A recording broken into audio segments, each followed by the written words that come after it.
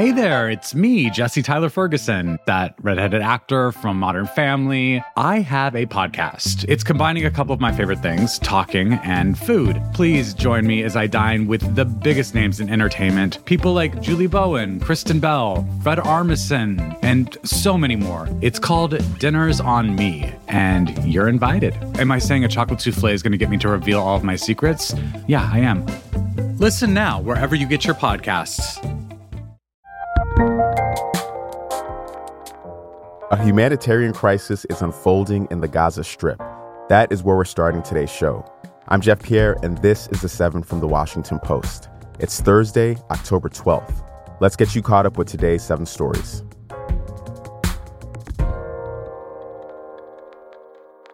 Food, water, medicine, and fuel are running out in Gaza. Israeli airstrikes have killed at least 1,350 people in the blockaded Palestinian territory. The bombing has been relentless since Saturday's attack by Hamas on communities in southern Israel. More than 338,000 people have been displaced in Gaza, and there's nowhere for them to go, as all border crossings out of the territory remain shut. Israel's energy minister said today that Gaza will not receive fuel, water, or electricity until the hostages held captive by Hamas are freed. The death toll in Israel from Hamas's attack is at least 1,300. Bodies are still being recovered. U.S. Ambassador to Israel, Stephanie Hallett, spoke from Kibbutz Be'eri yesterday about what she had seen. I can tell you that the sights, the sounds, and the smells are unimaginable and representative of the atrocities, and as President Biden said, the pure evil that was committed here by Hamas. Israel has massed troops near Gaza ahead of an expected ground assault. Yesterday, Prime Minister Benjamin Netanyahu formed a unity government with Israel's opposition party to manage the war. And the U.S. Secretary of State Antony Blinken arrived in Israel today.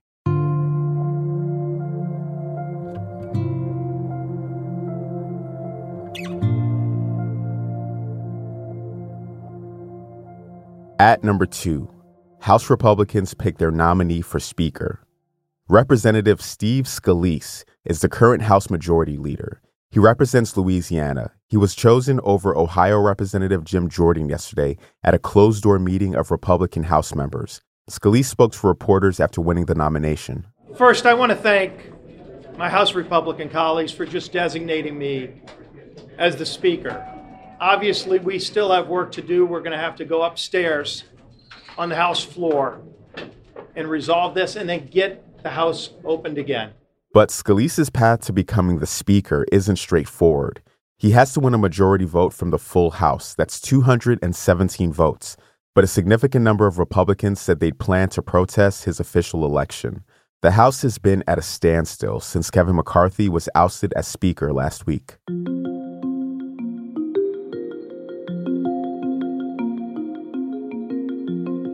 At number 3.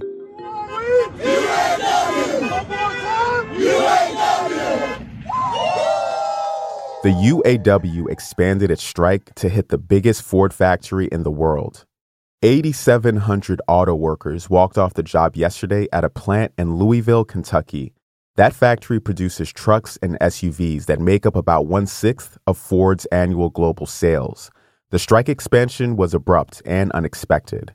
The union said that Ford refused to make further movement in contract bargaining, but the company called its current offer to workers outstanding.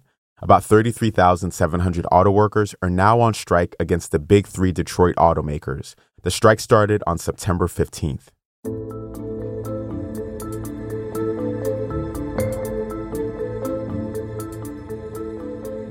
Our fourth story this morning looks at inflation, which probably rose last month.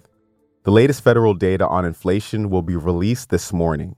It's expected to show that prices rose around 3.6% in September compared to the year before. That would be down from last year's record high rates. But higher gas prices and housing costs are contributing to stubborn inflation, despite action from the Federal Reserve to try to cool down the economy.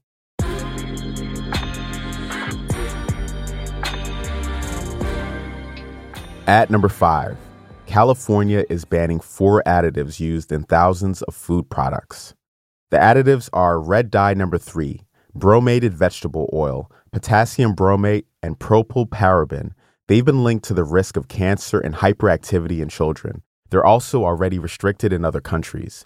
The additives are found in some candies, baked goods, frostings, and other products.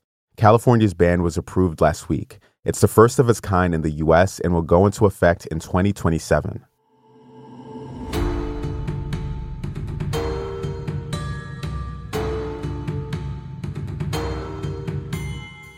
A massive prehistoric solar storm is a warning to Earth.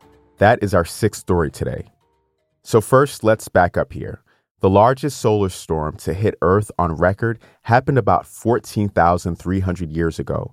This is according to a new study of ancient tree rings and ice cores.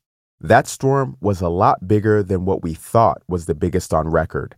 That storm was in 1859. It lit up the sky so brightly that gold miners woke up at 1 a.m. to start their day, thinking it was morning.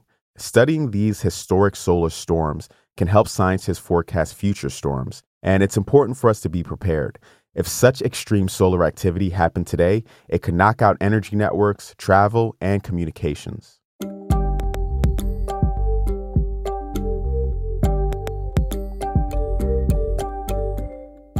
And at number 7, someone in California won $1.73 billion in the Powerball jackpot. It was the second largest American lottery jackpot in history. So check your ticket. The winning numbers were 22, 24, 40, 52, 64, and 10. If those were your numbers, congratulations. But you should check out our newsletter for advice for how to manage that windfall. You'll find a link to it in our show notes. If you didn't get lucky this time, another eye-popping jackpot could come soon. Lottery organizers have tinkered with their games to create larger, more tantalizing sums. But that means your odds of actually winning the lottery are lower than ever, and they were already pretty low.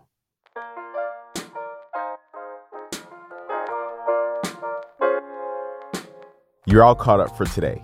If you're liking the show and want to support the work that we do, a great way to do that is through a subscription to The Washington Post. Right now, a digital subscription is only $4 a month. A subscription will give you access to our articles on food and recipes, along with politics, sports, and everything else my colleagues here cover so well. To support the show, go to WashingtonPost.com/subscribe. And if you're already a subscriber, see, I knew I liked you for a reason. I'm Jeff Pierre, and I will meet you back here tomorrow.